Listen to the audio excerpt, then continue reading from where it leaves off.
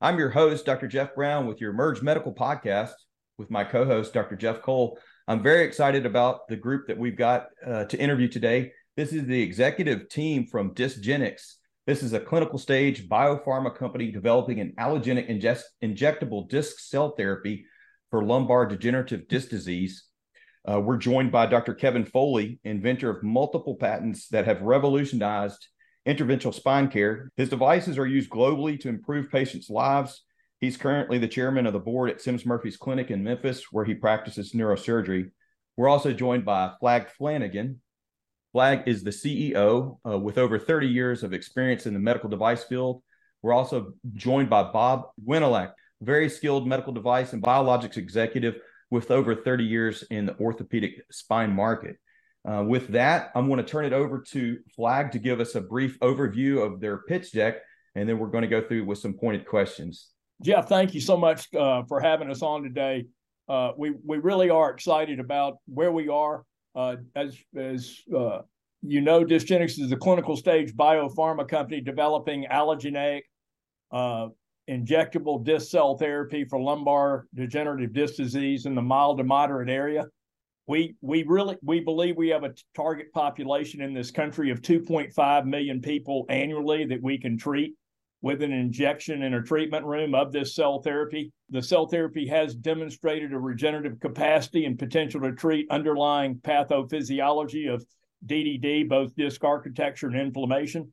We were granted a RMAT, Regenerative Medicine Advanced Therapy designation recently based on this 1-2 data, which Dr. Foley will discuss, and a fast track designation in 2019 based on the preclinical animal studies we did using human cells. We have a scalable, built for purpose allogeneic manufacturing facility based in Salt Lake City, Utah.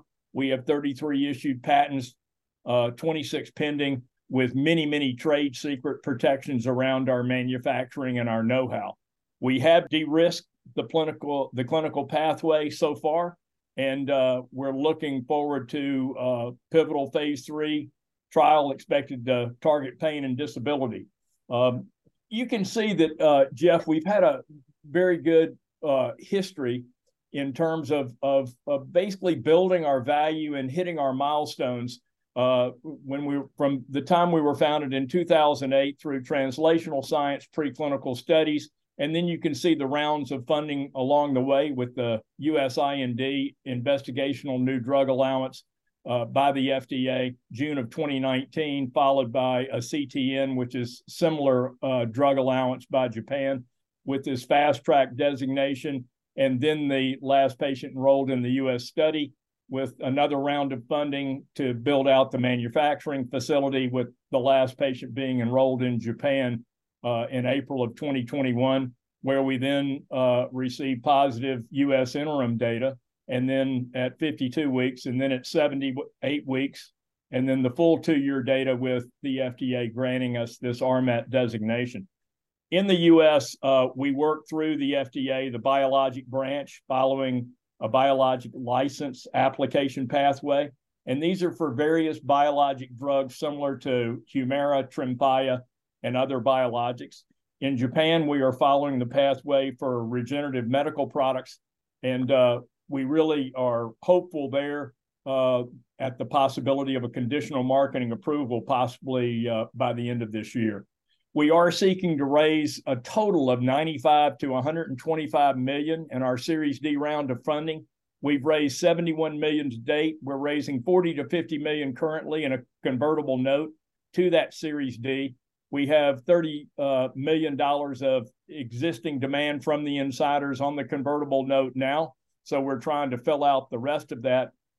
We have a recent Big Four accounting firm valuation that is very good. It's into the low billions of dollar valuation today. So we're very excited about where we are there, and we believe that we can be a potential blockbuster drug by year 3 of commercialization. That would be with revenue in excess of $1 billion. I'd love to run through really the main topics, and Jeff Brown and I will kind of tag team back and forth, try to keep us on task. And again, we can edit this down. Let's get going. What who would like to tackle just the main discussion of the problem itself, low back pain, and how much of an issue that is in the United States and abroad? So I can speak to that, Jeff. Chronic low back pain is an incredibly common problem.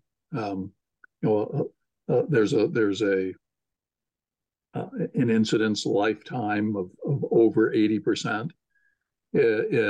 Back pain is the second most common reason patients visit a physician. It's the primary cause of lost work days. And although there are a variety of causes for back pain, degenerative disc disease turns out to be the most common cause. We spend as a society over $100 billion a year in the US treating this entity, and we don't do a very good job of it. We do not have a treatment for degenerative disc disease, or DDD, that addresses the basic underlying pathology and leads to any biologic repair of those discs.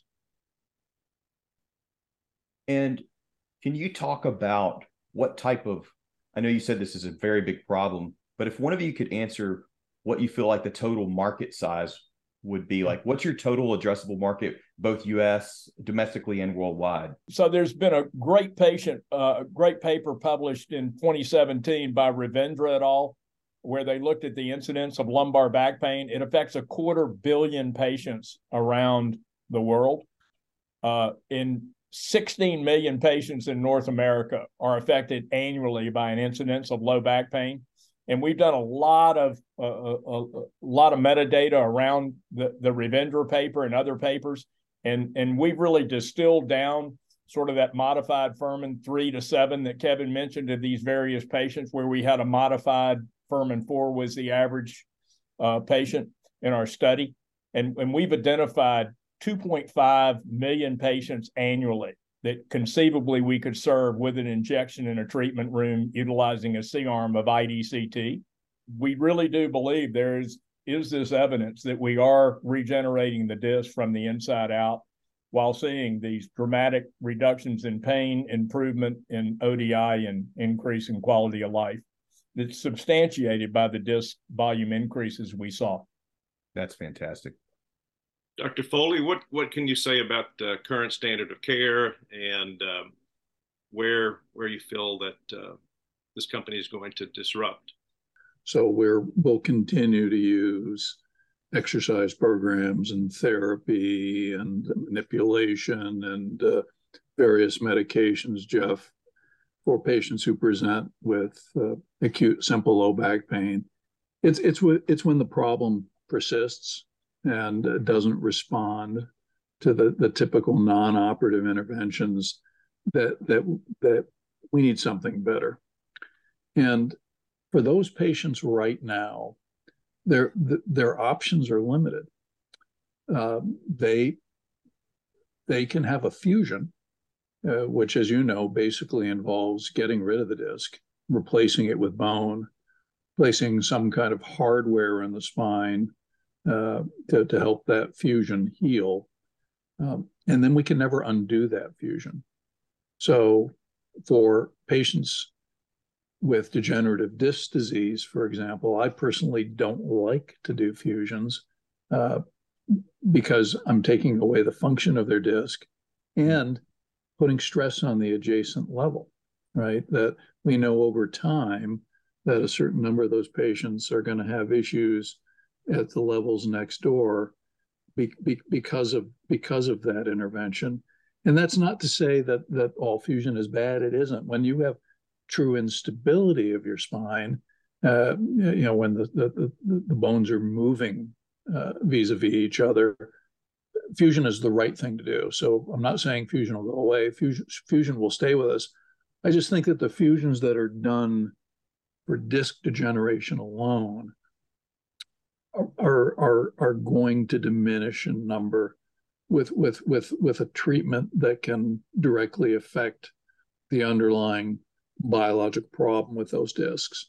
So I believe that this intervention will displace some of the more aggressive surgeries that are done now to treat the patients who haven't responded to non-operative measures. I also think because of the durability we're seeing with this treatment, again, at least 2-year responses to a single shot, if not longer, I think this is going to turn out to be really, really cost effective for the whole system. Not only a good thing for patients, but a good thing for the healthcare system. Having said that, speak to your solution, and particularly patents and where you are in terms of FDA clearance and the science of what DISCGENICS is bringing to the market.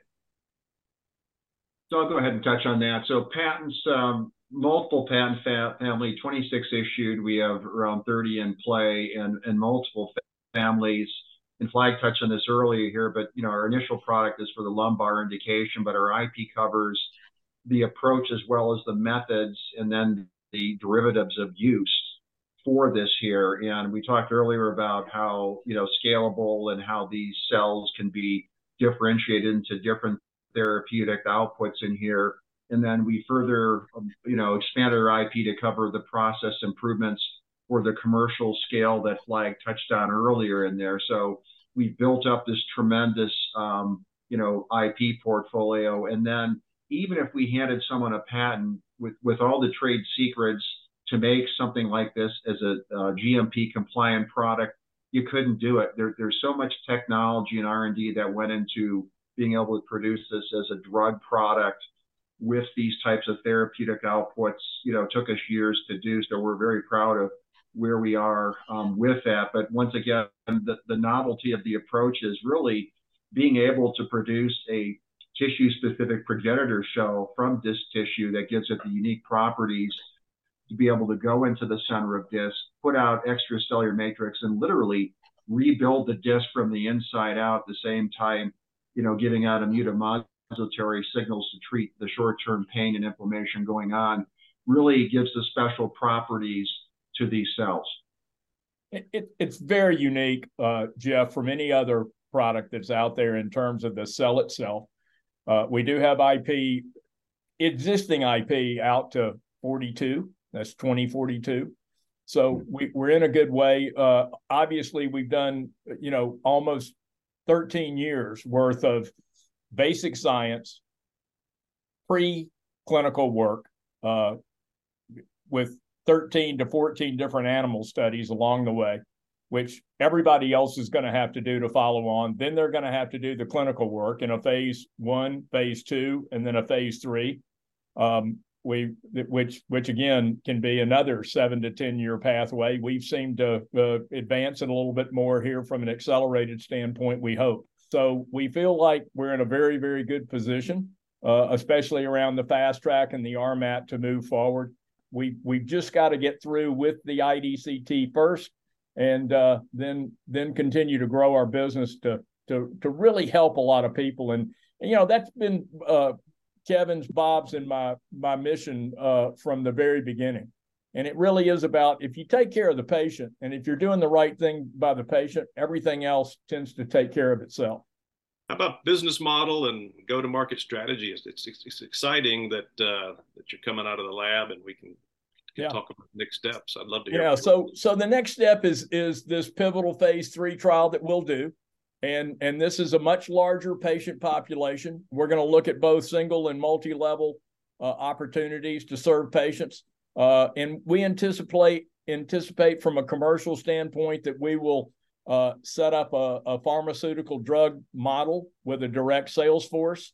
And we will also do a lot of direct to patient marketing around, and educating the patient with lumbar disc disease about our product and how it might work. And then we originally or initially want to start out utilizing centers that really are integrated spine centers that handle the whole episode of care. And we think that's one of the ways that we can start this out right. So there's a very good discipline about patient selection in this modified Furman 3 to 7. and move this forward and expand it into other aspects of the spine, possibly around cervical, possibly around adjacent level disease.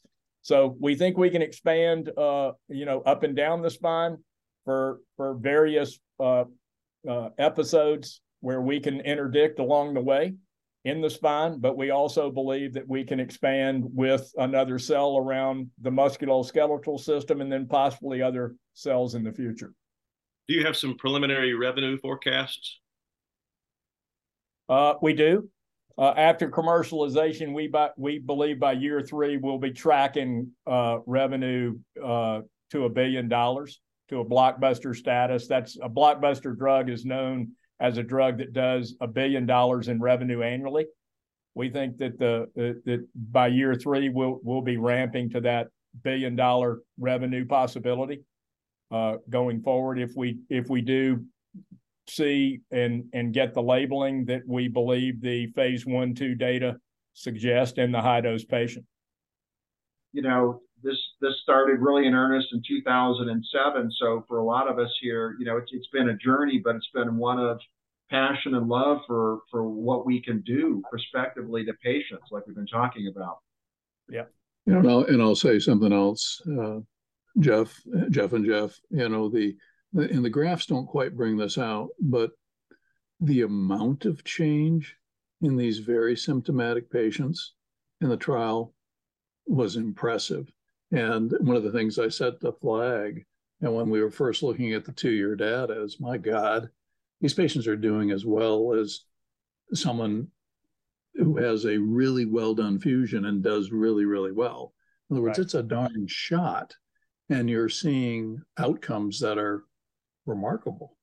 So, it's very encouraging data. We're very excited. The FDA was certainly excited in that they granted a regenerative medicine advanced therapy designation to us. And they really are helping, and they are very enthusiastic, but they will not hedge one iota on the rigor, and that's up to us, and we get it. And we believe that we've put together a very good pivotal phase 3 plan for the FDA, and we're looking forward to continuing our discussions there.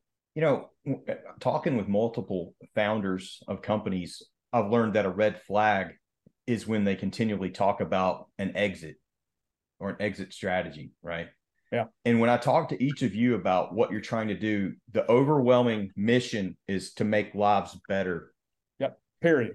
And not only is that just refreshing to hear from a clinical care or just a human perspective, that ultimately becomes the founders that drive the success.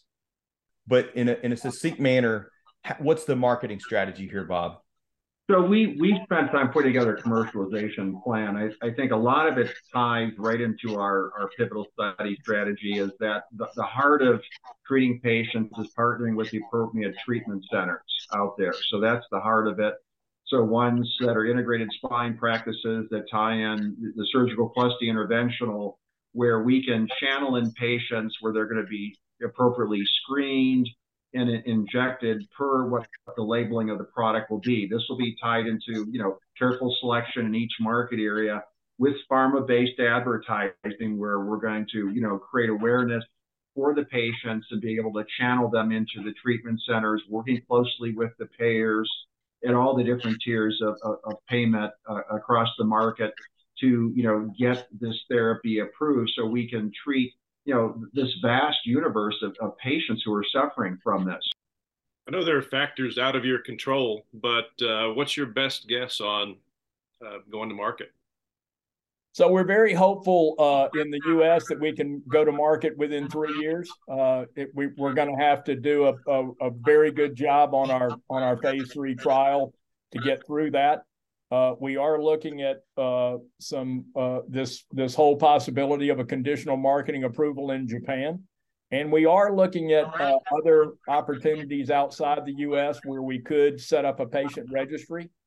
I'll summarize it for a layperson. You tell me if I've got this right, but you've got a product that decreases pain, decreases inflammation, increases disc architecture. It's non-immunogenic, so you can't have a allergic like an organ rejection type process.